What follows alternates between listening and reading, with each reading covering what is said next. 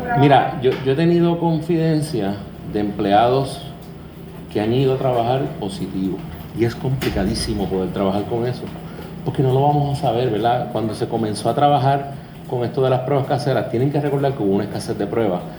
Y en Puerto Rico no es que había escasez, que hacíamos más de 59,000 pruebas diarias, o sea, la demanda era absurda.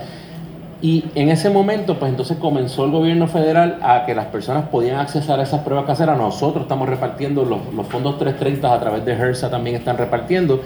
Y se le ha indicado a todos ellos que suban al barcode, un QR code que tú retratas, llegaste, tomas la foto, pones tu información y nosotros verificamos al Departamento de Salud.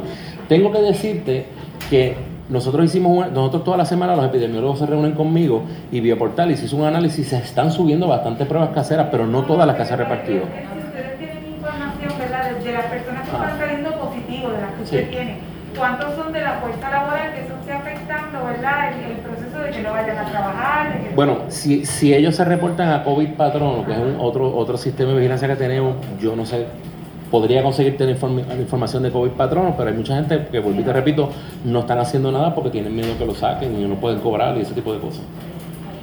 Entonces, también como lo que acaba de decir. Bueno, no te estoy diciendo, o sea, no quiero generalizar. He tenido confidencias de lugares en donde han ido a trabajar enfermos.